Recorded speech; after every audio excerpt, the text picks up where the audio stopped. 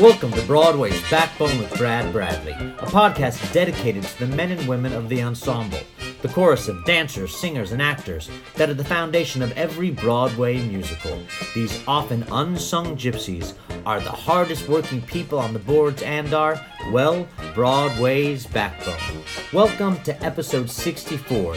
This is part 2 of my series on the topic of race and the whitewashing of theater.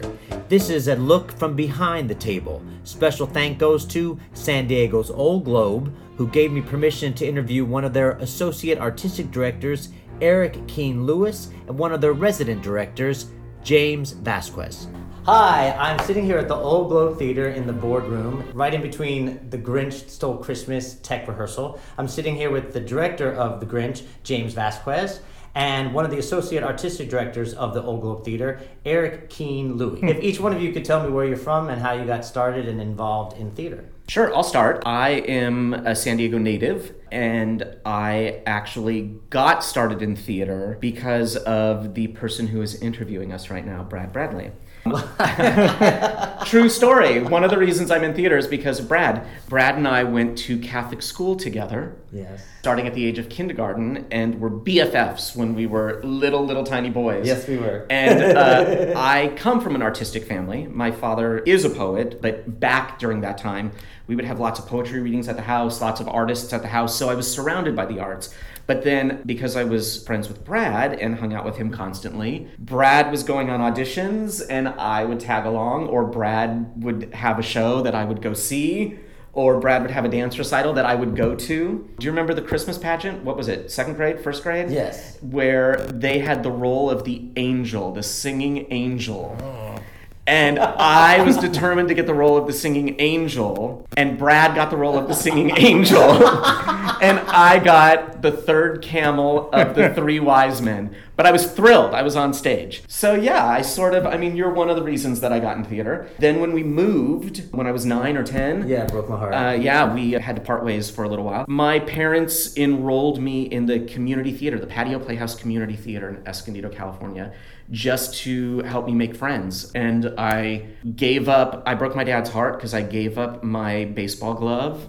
I was kind of a kick-ass second baseman and picked up tap shoes, and that was it. After high school, I went to New York. I went to the Juilliard School. I was in the drama program. What school was that? Juilliard. Just a little school that we've never heard of. I lived in New York, in and out of New York, as jobs took me through the 90s, and then in early 2000 moved to LA to become a big fat TV star, swearing that I would never, ever, ever move back to San Diego. I got a job in San Diego that ran for 2 years, and that was 17 years ago, and I haven't left. And now I'm very happy in San Diego. But you also, you're a very prolific director, choreographer in San Diego. Yes. But you also don't only direct here, you direct all over the place. I do, yes. As a performer, was doing a lot of musicals and was often the dance captain. And as we know, dance captains will put new cast members in, will run some rehearsals. And then with The Grinch, the dance captain would remount all the musical numbers every year. So from that experience, I started getting asked to direct around town, direct and choreograph. And that opened a whole new set of doors for me. And the fantastic thing is, when I got asked to take over The Grinch, my name was suddenly on Playbill.com as the director, and people started reaching out. So I was like, I guess I'll direct. I think it's where I always was supposed to live, so the universe sort of guided me that direction. In the last couple years, have been lucky to get opportunities to branch out of San Diego, and am starting to test new waters, which is great. It's exciting. I love that. Well, you also are a filmmaker. You have 2 films that you wrote and directed. Yes, with Carrie Preston, who is a classmate of mine from drama school. We started a small independent film production company, and I wrote a screenplay, 13 years ago now, called 29th and Gay, which was loosely based on some of my experiences, maybe a little too many of my experiences in retrospect. But we got together, and she wanted to direct a movie. I wanted to write it, and we said, let's make it and just see what happens. We called friends. It took us about 3 months. We shot it on weekends. And we would call friends and say, what are you doing Saturday? We shot the whole thing for about $11,000. And literally used like broomsticks with microphones from Radio Shack duct taped to the end of the broomstick as our boom poles. We went to Home Depot, got construction lights, and that was our light kit. I mean, it was like, we called it showing our low budget underwear.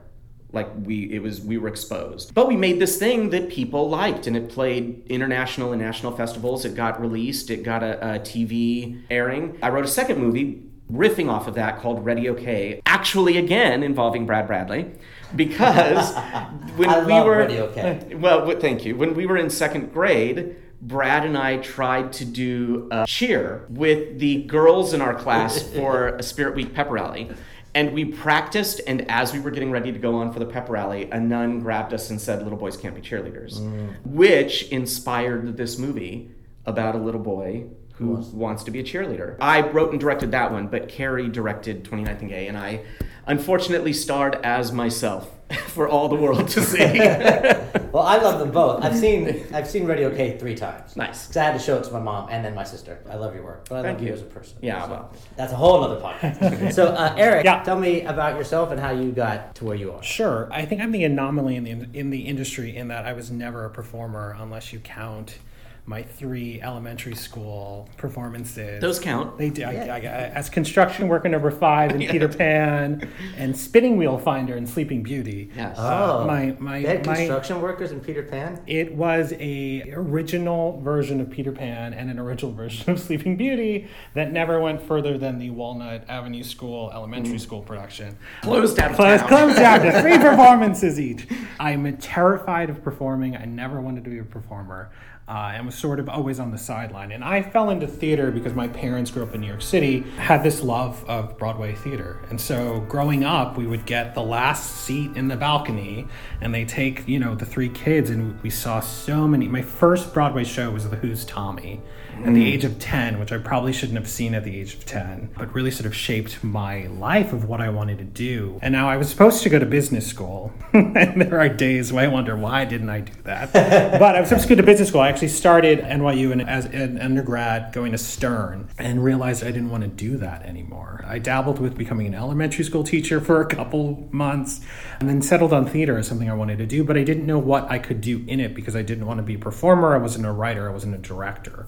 And so I took a semester off and interned. I interned for a theatrical booking agency and a talent agency, so an agency that reps actors. And at that time, when a Breakdown went out, they didn't really have the sort of all the online capability that they do now. And we'd have little cubbies where we'd have to pull the headshots and the resumes. And so part of my internship was to read a script and then think about who of the clients were the right people to submit. And I found what I really loved was reading scripts early in their development and then getting to see them on Broadway, off Broadway, to see how they changed. And so really fell in love with sort of the written word there. And then when I went back to school, I ended up back to NYU as a dramatic literature major. I ended up working on an off-Broadway show called Summer of 42, and then 9/11 happened, so that show closed. And I ended up, for the last 3 years of my time in school, working for a Broadway producer by the name of Margot Lyon, who was the lead producer on Hairspray. And she also did Jelly's Last Jam and Angels in America, and really fell in love with working with her.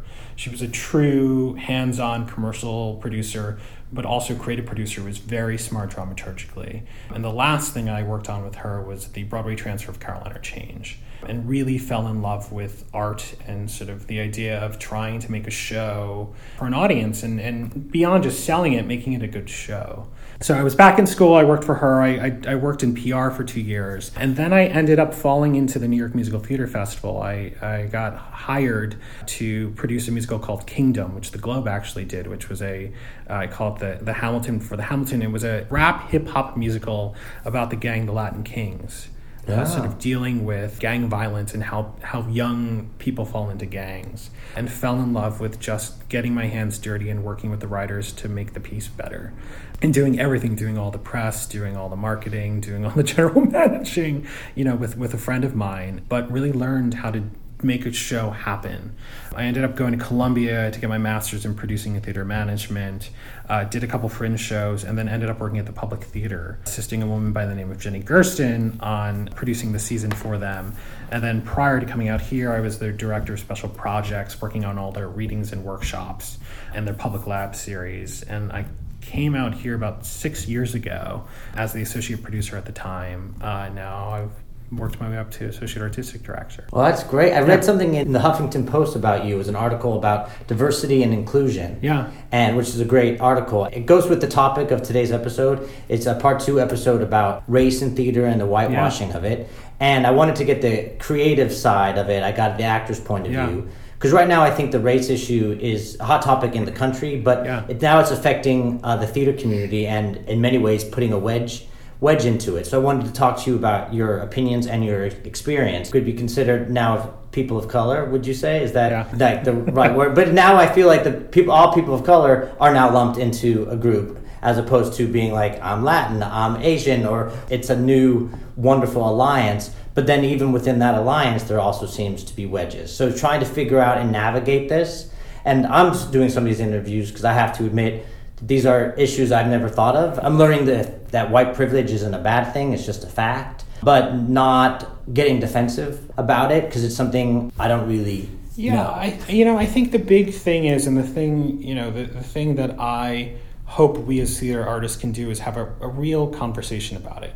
Because I think we're all coming at it from different places. I think we all have our different baggage about things. One of the things that I hope that we can figure out as an industry, as a collective, as artists, is how not to point fingers at everybody else, how not to yell at everybody else, how to really sit down and say, okay, you don't understand where I'm coming from, so I need to tell you where I'm coming from. I mean, I've had experiences working at every theater and with different artists where people don't understand where I'm coming from, but how could they? They've not lived my experience. I need to explain my experience of why I'm upset about something and the lens through which I'm viewing that thing. Otherwise, I'm just coming across as upset. I mean, if I can ask a question to that, because I think there are so many conversations on multiple topics that need to happen in our country right now.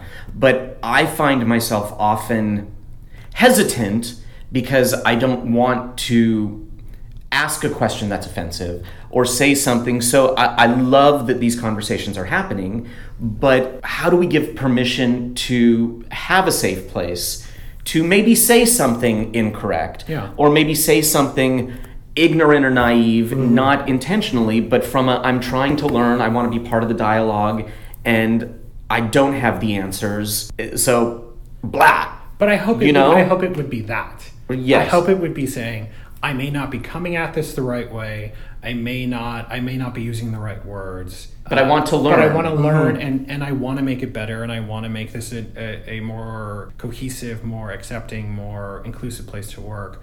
But I think the challenge that I find is that people don't want to even start that. Sure. And then that's where the cycle just keeps spinning. Yeah. Because I think you have to engage with the thing head on. I feel like I've encountered that people either go into the direction of yelling or just not even bringing it up. And I hope that at some point we can continue working on sort of finding a middle ground to have these conversations, because they're going to be messy, and I think they need to be messy because out of mess comes something better. As long as both sides are respectful that they may not understand the thing. They may not have the right words. Sure. But if you can meet in the middle and at least try to work it together, I think if you come in with the idea of, I want to work on this together, then I think we can move forward. Yes. But I think if we're going to be stuck in our own shit, then we're just going to be stuck in our own shit. Right. I think we got to lay this shit out on the table. Yeah. Well, and James, I found it interesting that years ago you changed your professional name because of the ethnic stereotype your real name came with. Yeah, yes. My full name is Pedro James Vasquez. When I graduated from drama school, I was being submitted for or called in for a lot of Jose's or Miguel's or young gang members. My mother is Caucasian. She's Southern Californian. I'm mixed race. And I favor my mother's side more. So I would walk into these auditions and reading for Miguel, and they would look at me, and in one instance, for a Broadway show, as I was walking out of the room, they said, "Can you come back in?" And they handed me sides for the role of Bobby. And they were like, "Can you not read Miguel? Can you read for Bobby?" And we found, my agents and I, that I was not booking work because I was only being called in based on my name, or I was not booking work because I could not get called in because I didn't look like what they wanted. I was ethnic enough to not be a Bobby, but I was not ethnic enough to, do you know what I mean? Yes, I fit, so I had a little bit of this identity crisis. And they suggested dropping the Pedro and just going by James Vasquez. I had a nervous breakdown about that. I thought that I was really sort of harming my family and betraying my family. So I called an uncle, I called my dad, I called my grandmother to get their approval in a way, And they all said, it's still your name. You're not changing it. You're still using your name. And, my grandfather used to always say, remember who you are, remember who you are. So that stuck with me. And as I get older, interestingly enough, I'm getting opportunities now to sort of revisit the Latin side of my culture and learn about that. I'm getting to direct shows about Latino communities and not fully knowledgeable about them, but taking those opportunities to tap back into Pedro. Yeah. For lack of a better. Eric, earlier you were talking about in order to accept a community and to be talking about these ethnic communities, you're also reaching out to the actual community. And I read a quote from you that says, you have to invest as much in them as you are asking them to invest in you. So you're bringing right now Shakespeare out to different communities in San Diego with the Globe? Yeah, we're now in our 4th year of a program called Globe for All, which is based on a model of theater that Michelle Hensley created in Minneapolis called 10,000 Things. The idea of it is taking a professional Shakespeare production into communities, so homeless shelters, prisons, libraries, etc., all around, for us, San Diego County. We don't dumb down the language. It's the original language as Shakespeare wrote it. But what we do is that we do truncate it, so they are shorter productions. But they still run about 2 hours. So it is a full evening of Shakespeare. And the big thing for us, and with that quote, the first year we started, we did have good relationships with communities around San Diego, but what we found was a lot of times it was a one-time deal, meaning we'd have a program that we were really excited about getting a community involved in, we'd come in, we'd do the program, and then because of budget cuts or we didn't get the grant the next year, we didn't see them again. And so it's this sort of idea of parachuting in when it feels like we have the right thing versus what we're now doing is having year-long and years-long relationships with organizations. So not just bringing the show once a year, but doing programs, doing writing classes, doing art projects, things like that, where we're investing in the community. We're not just saying, hey, we're going to come once a year, come see our show, please. But building real relationships, because that's where then you actually see the impact. Because you're seeing people come year after year. You're seeing people go through programs. We have a partnership with an organization called Veterans Village of San Diego, which is a drug and alcohol rehabilitation center for veterans in the city. And we had a guy who came to see Globe for All. Then he took one of our classes, and now he's actually working as an overhire in our scene shop. He was just on the plaza. We're putting up our Grinch Christmas tree. He's actually helping to put up the tree, and so he's getting paid by the Globe. He's back on his feet. He has an apartment. He has a job with us. And that is sort of really kind of the legacy of what we can be doing with this community work specifically, is really getting our hands in the community and working with them and not just saying, again, we'll see you once a year. And that's where you see the real change. That's where you see the impact in the community. That's where you see people around the community who had never been here before go, oh my God, the Old Globe's coming again this year. Right. I gotta come. They'll take their friends. They feel like we're not just coming in saying, here's your Shakespeare, poor people. It's saying, we care about you. You're part of the San Diego community just as we are. And that's where you see the change. Well, I think it's great.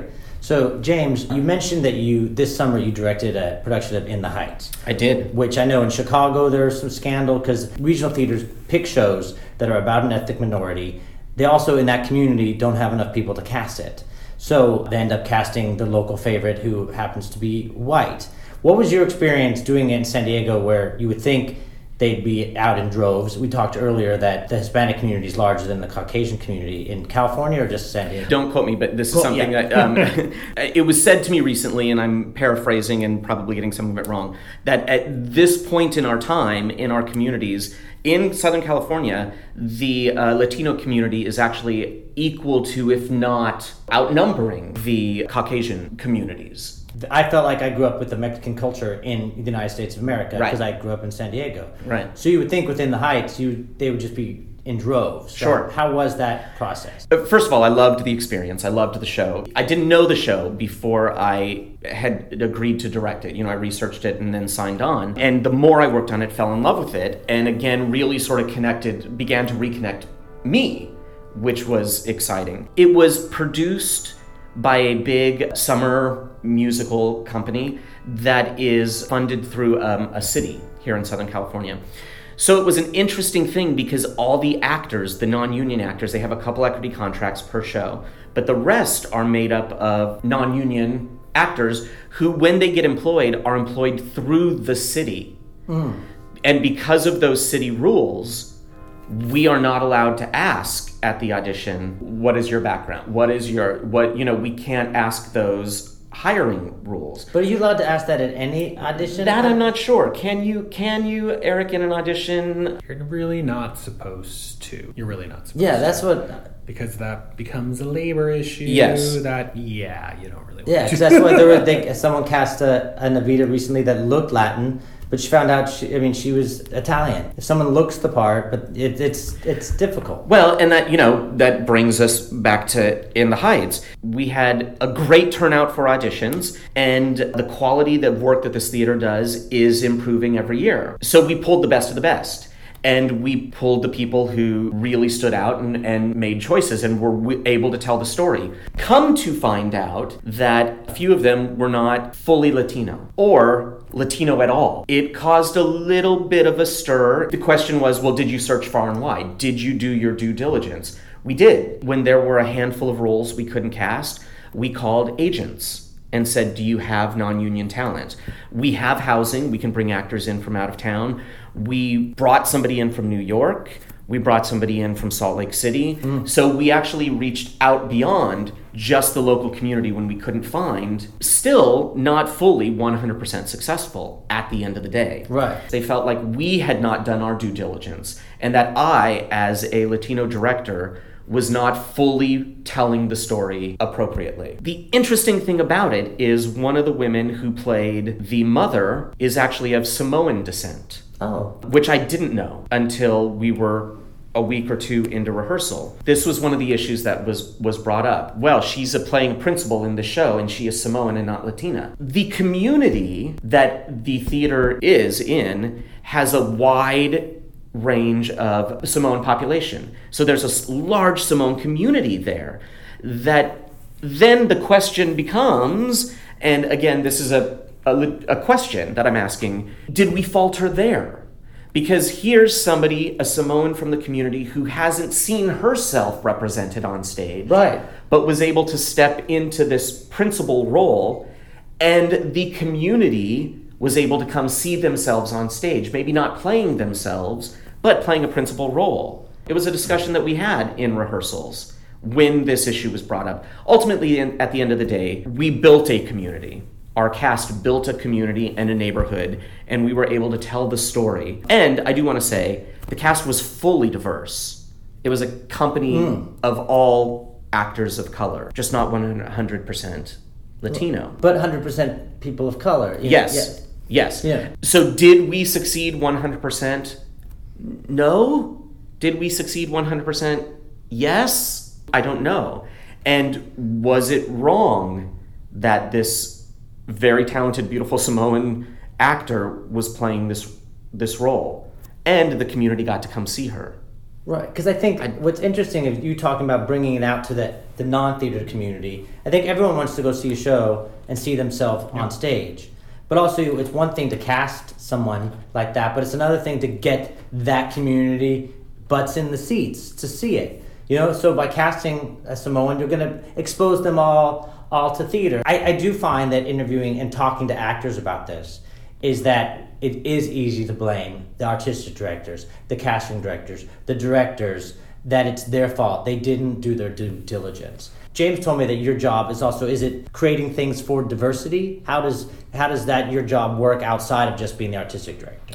We don't have sort of a centralized diversity inclusion plan yet. It's something that we're working on. The great thing is that it's not just my job. Barry Edelstein, who's our artistic director, really sees it as everybody's job. And that is something that permeates throughout the organization, which is incredible and not something that you always see working in a theater. To James's sort of point of did we hit 100%? You're never going to hit 100%. And I think part of what James experienced and part of the sort of backlash he experienced and part of the upset feelings that you felt from company members is that there is a history of it not coming from the top down, of it not being a priority, of people not doing their due diligence, people not giving 100% to try to make the thing happen. And I think there is a legacy of it, and it's still ongoing, unfortunately. It's not like it's changed overnight. It's not like diversity is now the thing that everybody's accepted. Right. I think it is something that people as an idea embrace, but you got to put the pedal to the metal. You have to actually do the work. I look at our seasons from when I started to where we are now, and we are much more diverse in what we're putting on stage. This past summer, we did Guys and Dolls, which I know you did in Florida. Yes. And we actually ended up recasting a bunch of it, partially because of cast conflicts, etc. And we ended up having two incredible black male leads as Nathan and Sky for us. So an actor by the name of J. Bernard Calloway played Nathan, and an actor by the name of Terrence Archie played Sky, and they were both remarkable in it.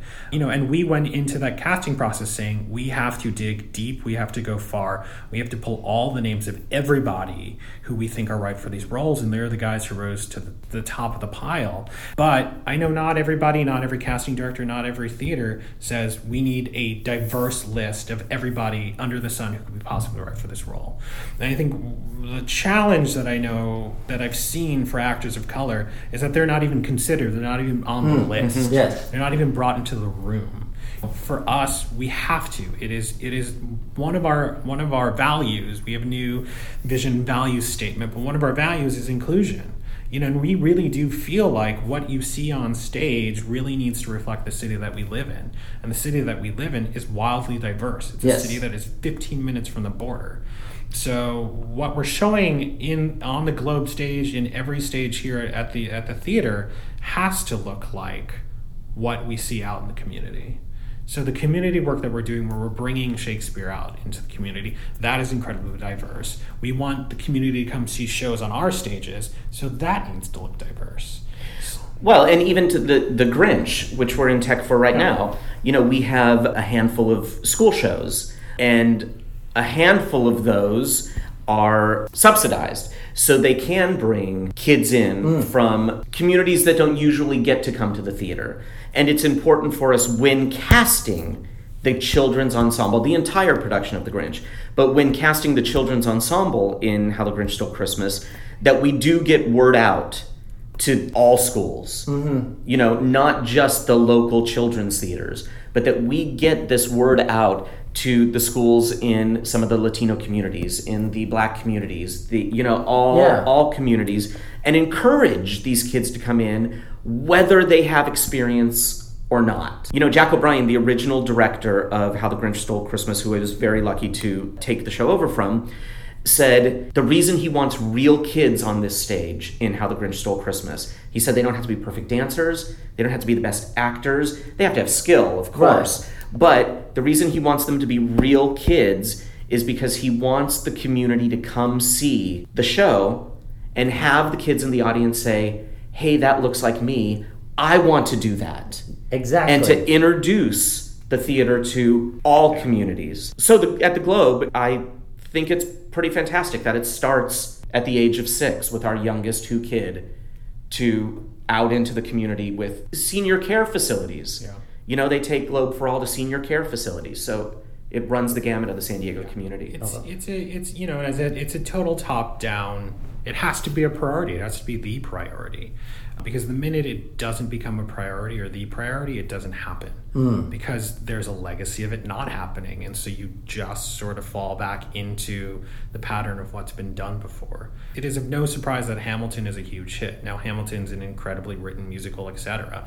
But I think that show is such a huge phenomenon because it's so many people of color on stage telling the story of America. Yes. That is, to me, that was the most special thing about it for me as a person of color watching this thing happen in front of me was, oh my God, thinking about all the kids who are going to see theater who are getting to see themselves on stage. It's a game changer, total game changer. And it needs to permeate not just in a modern piece like Hamilton, but we're doing the importance of being earnest. We just did Hamlet. Barry directed the production of Hamlet, and we cast this incredible Black actor by the name of Grantham Coleman. And so, I think we were one of the first, if not the first, professional production of Hamlet in the country to have a Black Hamlet. It's 2017. That's crazy. Yeah. Isn't that crazy? But it's a priority for us, and it has to be a priority, and we have to keep vigilant about it. And every time we program a show, we talk to the director and say, hey, just so you know, one of the values of this organization is inclusion. And that is going to permeate through this whole process as we look at the design team, as we look at the cast that we're going to put in place, etc. It has to reflect the country. This question is twofold, but the first part is, when you're dealing with your audiences, I find that sometimes the audiences aren't ready for that much of inclusion. Using the Guys and Dolls, for example. Yeah. I knew what a great production it was. And so I asked people, San Diego people, what they thought of Guys and Dolls. The first thing out of their mouth was, I didn't like the interracial couple. The conversation never got to talk to about Josh's direction or anything like that. It was always like, the black and white thing. So obviously, like, it's one thing for the theater itself to be ready, but how do you get the audiences ready to be like, wake up? Yeah. Well, I think you just keep doing it. Mm-hmm. Honestly, I mean, we have a huge subscription base here. We have people who I've met who have been coming since they were kids. You just have to keep doing it. You have to keep doing it and not being afraid of it. You have to think about how to talk about it. We do an interview with directors, and Barry writes a letter, etc. in each of the programs, and I made sure one of the questions we asked Josh dealt with the casting that we did. And he talked about Guys and Dolls being a fable. It's fable. It's a Broadway fable. Yeah. And shouldn't everybody have the right to perform in a fable like that? Yeah. It has nothing, the play has nothing to do with race. There's nothing in the lines that you're like, oh, well, that just felt, it feels weird. This is a musical about white gangsters. It's not. It's a musical about gangsters. They could be of any shade of color. And they're almost cartoon characters. And part of the thing that I've found in general with diversity in theater is that an audience that isn't ready for it thinks it's agenda pushing. They think you're trying to sort of shove this sort of agenda. And the thing that you have to do is, and it's the thing that gives me anxiety as I go through processes where we do a piece that is a classic and we shift the color than what people are used to seeing, is that I think it puts a pressure on the actor, and I know I feel the pressure as the producer on it, that person who's in that role has to be perfect. That they have there's no line of not giving it 100% performance. There's no line of them being A++. Because the minute the audience feels like, well, this person isn't really good enough for the role, is the minute they go to agenda pushing. I mean, the great thing that we found with Guys and Dolls, because those guys were so good, is that we got some of those comments. Inevitably, you're going to get some of those comments. Yeah. But the overwhelming thing that we found was a lot of people didn't mention it, or they actually said, oh my God, how great in 2017 you're doing this. Exactly. And so you have to remember, as you read some of the negative comments where you're just like, I never want to work in the American theater again, is that as time is now passing, that is becoming an anomaly. That the overwhelming voice is, this is great. Yeah. But the quality has to be better than okay. Yeah. It has to be perfect. The term colorblind casting gets thrown around a lot. And oftentimes people say that they don't find that it's colorblind casting. They'd say, we're deciding that track is going ethnic. Sure. So when you see colorblind casting and you're like, oh, we're going to do this, I mean, what semantically does that actually mean? I have experienced colorblind casting in my acting days of, we're submitting you for this part that is typically played by this type of actor. My experience again was, oh, well, on paper your name says, but you don't visually look. So then is that colorblind casting? I mean, it's been... I call it safely ethnic. Well, but here's the thing. There's also, and I will admit this to the podcast world, I've benefited from my mother's side of my family. I will say that I know that I have been hired to fill a Latino quota. But people have actually said to me when Trump was hired, can we fire him? When Trump was elected, people actually said to me, oh, you're going to be okay because you don't look Mexican. Or in regards to my husband and I, oh, you're going to be okay because you don't act gay. You know, so listen, I fully acknowledge in some ways I get to be who I am and slide through because of the way I may look and appear. Yeah. Well, and I love my mom. My mom's known you since kindergarten. Yes. She calls you Booty. Yes, but that's a whole nother podcast. But I even said to her that I was doing this interview, and she said, well, he's only half Mexican, Brad. Does that really count?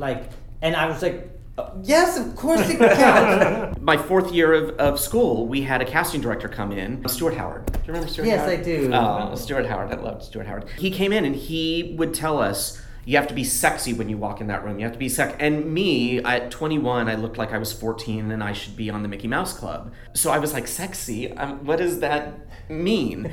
Now, on the other side of the table, more often than not, I get it. To me, what he was saying was, you have to come in and you have to be interesting. You have to be confident. You have to be sure of who you are and in yourself. And so for me, the term of colorblind casting comes into play when somebody walks in the room who brings something really interesting and exciting, and somebody that I want to spend time with and I want to play with during the process. I don't think you can look at somebody who's different looking than us and not acknowledge that in your brain. So that idea of colorblind, I see you, you see what I look like. But what are you bringing to the table? What talent are you bringing? What skill are you bringing? What love are you bringing and passion? That, to me, be sexy.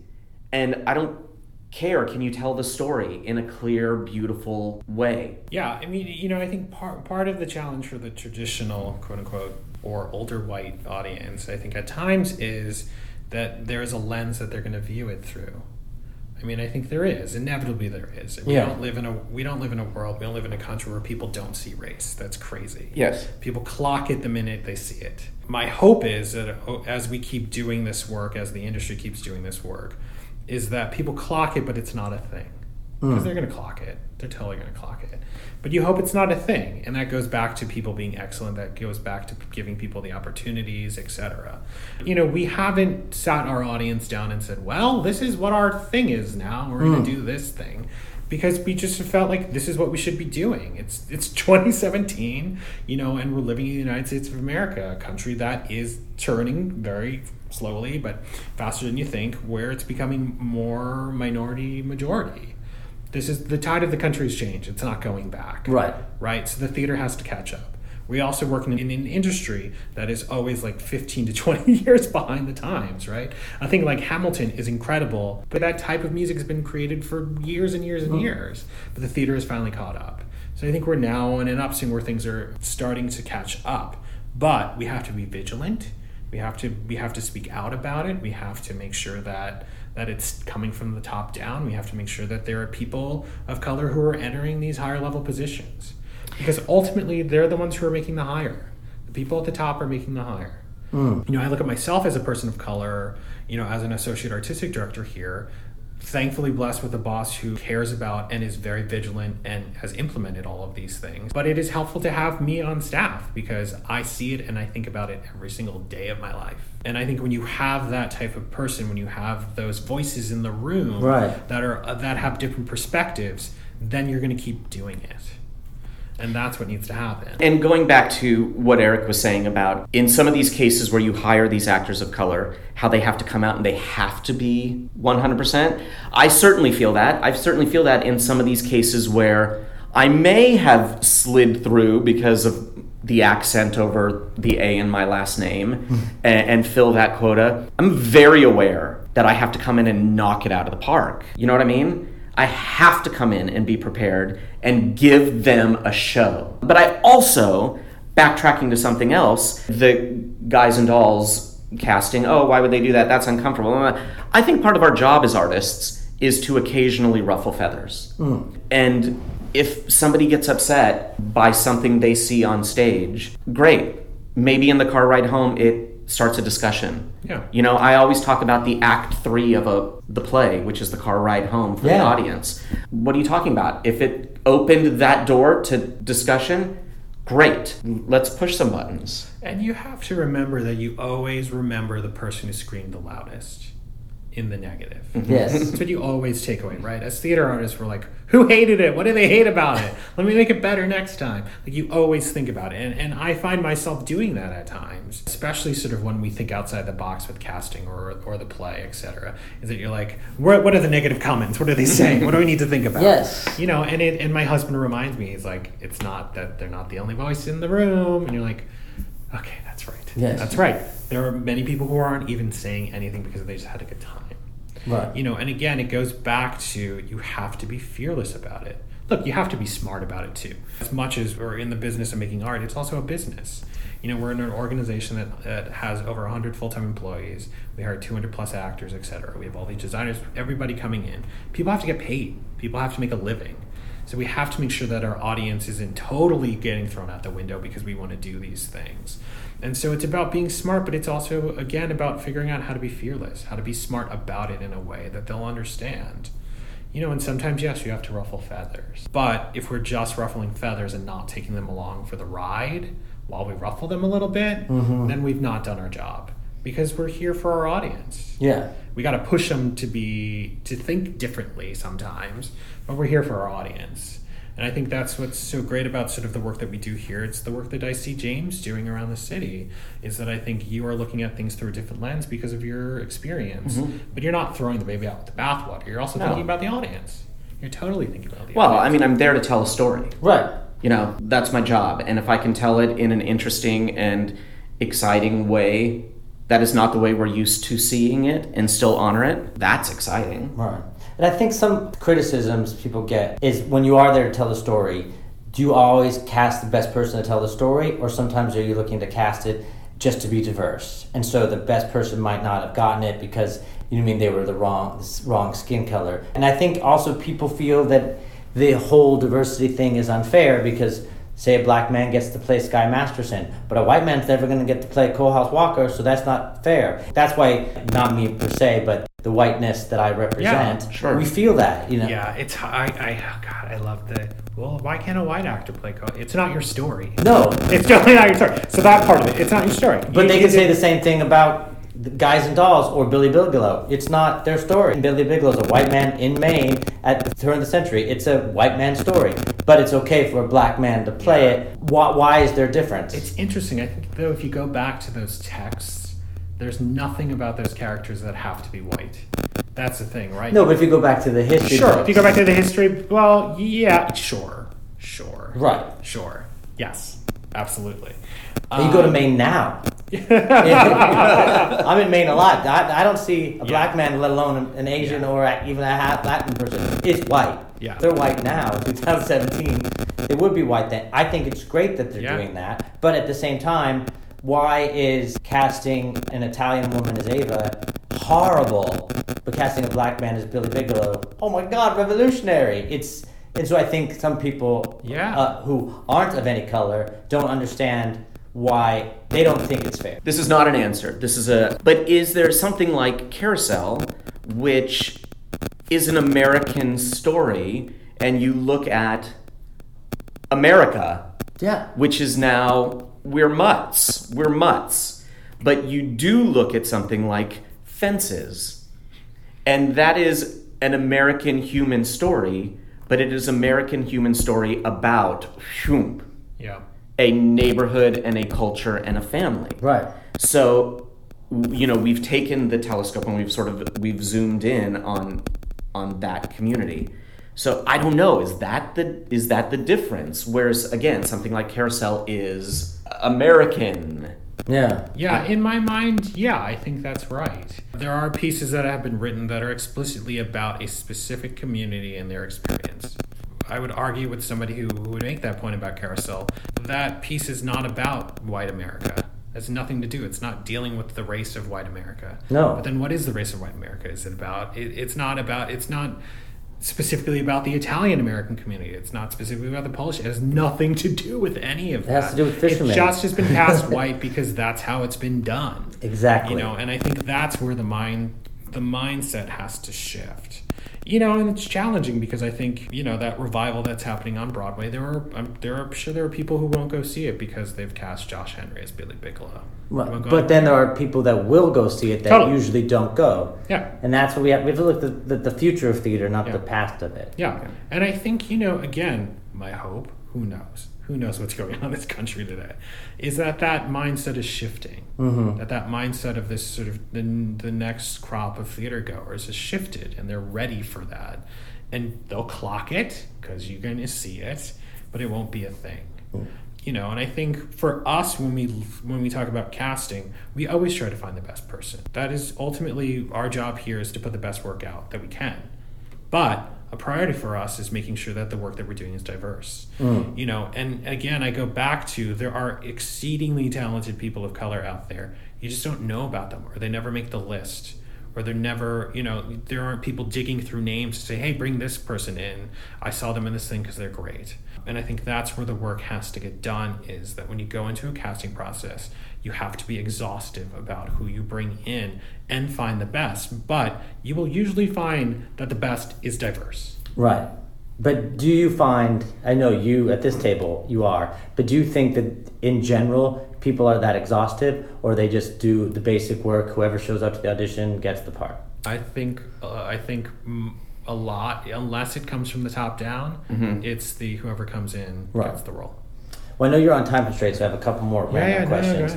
I think sometimes people think some diversity casting is arbitrary. I think from an actor's point of view, we would say, this year the Globe decided we're going to have a black Grinch. This year we're going to have a black Max, and that there's not really thought put into it. You know what I mean? It's just this. We need another token, is that people say, and it's not that arbitrary. No, I mean I won't share, but I should share the Grinch list with you. Yeah. I mean, the Grinch and the Max list that we go through every year is, yes, there's a type we look for, and then we open the door to actors who fit that type. Sometimes end up with the actor that we do, very talented, but because our first choice may be booked on something else. Mm-hmm. That happens. And they come in and they're wonderful. And sometimes they're an actor of color, sometimes they're not. But we start with, as Eric said, a very exhaustive list. I mean, I think, honestly, we started with a list of probably 45 names on it for the Grinch this year. Oh my God. You go through to who's available, who's working on other things, who's maybe not quite right, who's, and people float to the top. And as director, and as somebody who has directed it for the last, I think this is my 8th year directing it, we're in our 20th anniversary, bringing somebody who's going to honor the story, but bring a new energy. Some names get crossed off the list because, well, we've seen an energy like that for the last couple years. Here's somebody a little fresh. Yeah. I think as sometimes a white person, we find that very arbitrary. Like they don't even care if the person's talented. They just already know ahead of time that track's going to ethnic. But then friends of mine who are ethnic are like, well, yeah, and now for the rest of eternity, I'll be playing that track. The other tracks don't open up because the other tracks are white tracks. Yeah. So we should be happy we get one track out of 8 ensemble tracks is the ethnic track. Yeah. So you're sad that one job of 8 was taken away from you, and we're excited one job of 8 was given to us. Yeah, and I going back to what James said, I find that, again, you have a type for the Grinch, and then we think about what roles are similar, right? So what roles in other musicals are similar, and that's where you sort of run the gamut of different races, ethnicities, etc. You're saying, well, is it like it's like Gaston in Beauty and the Beast? Well, who's played that role in different productions? Or it's like this other role, and you think about what roles are of color that are similar in other musicals, and you look at those tracks too. So it's not arbitrary in that, like, oh well, this year this person's going to be of color. You think, well, this is the role I want. Let me think about all the different tracks, and let's create a full list of every shade of color name, and then let's start pulling video. You take a look at video, or we'll get audition tapes, etc. And that's where you have to be exhaustive. Yeah. Because so it's not arbitrary. You're saying, well, that's that thing, and so we'll bring in the people of color for that role. It's saying, look at every role, look at every different track that they could have played, because that's where it feels, for lack of a better word, fair to everybody. Right.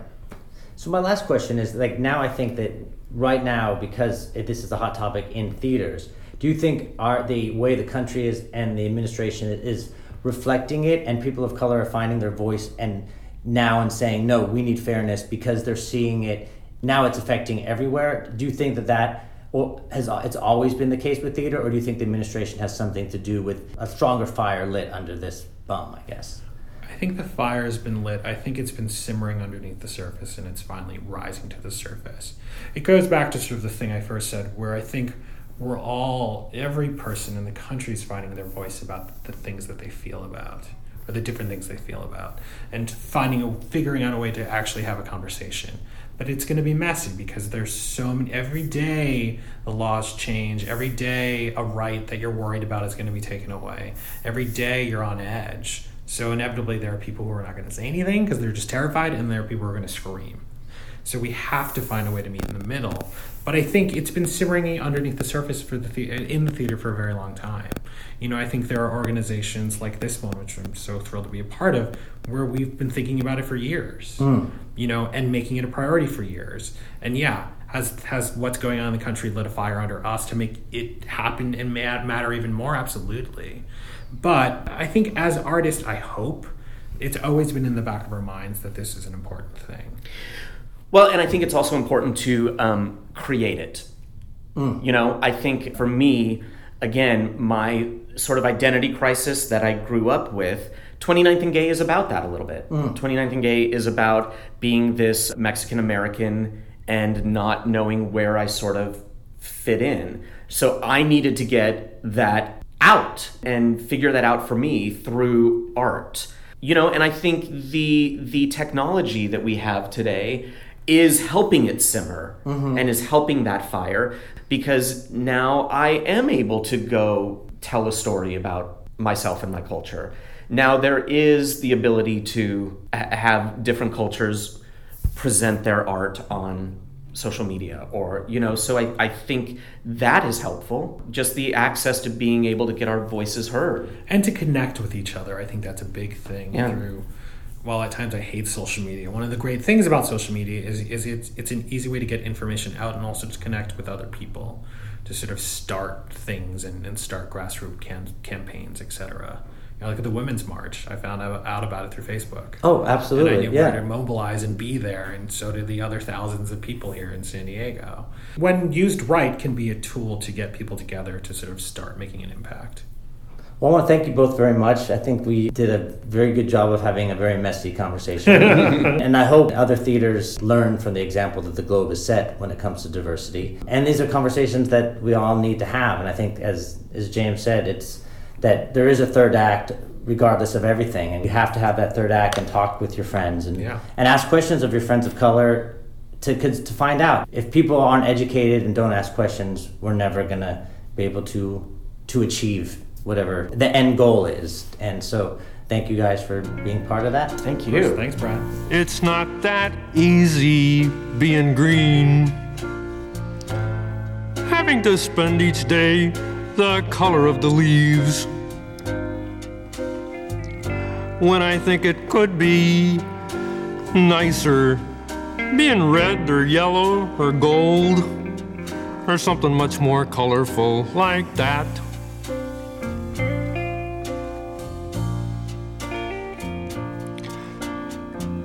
It's not easy being green. It seems you blend in with so many other ordinary things,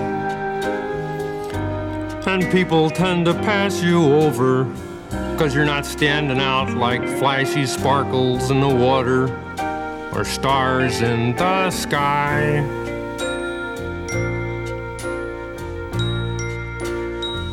But green's the color of spring,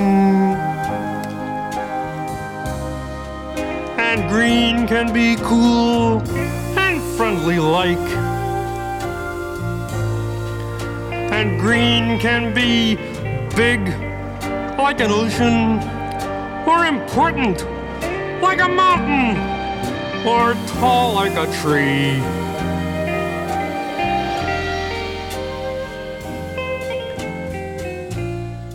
When green is all there is to be,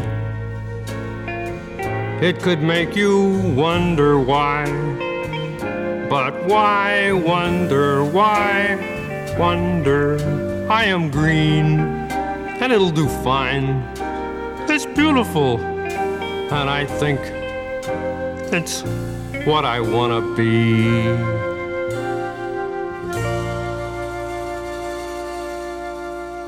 All right.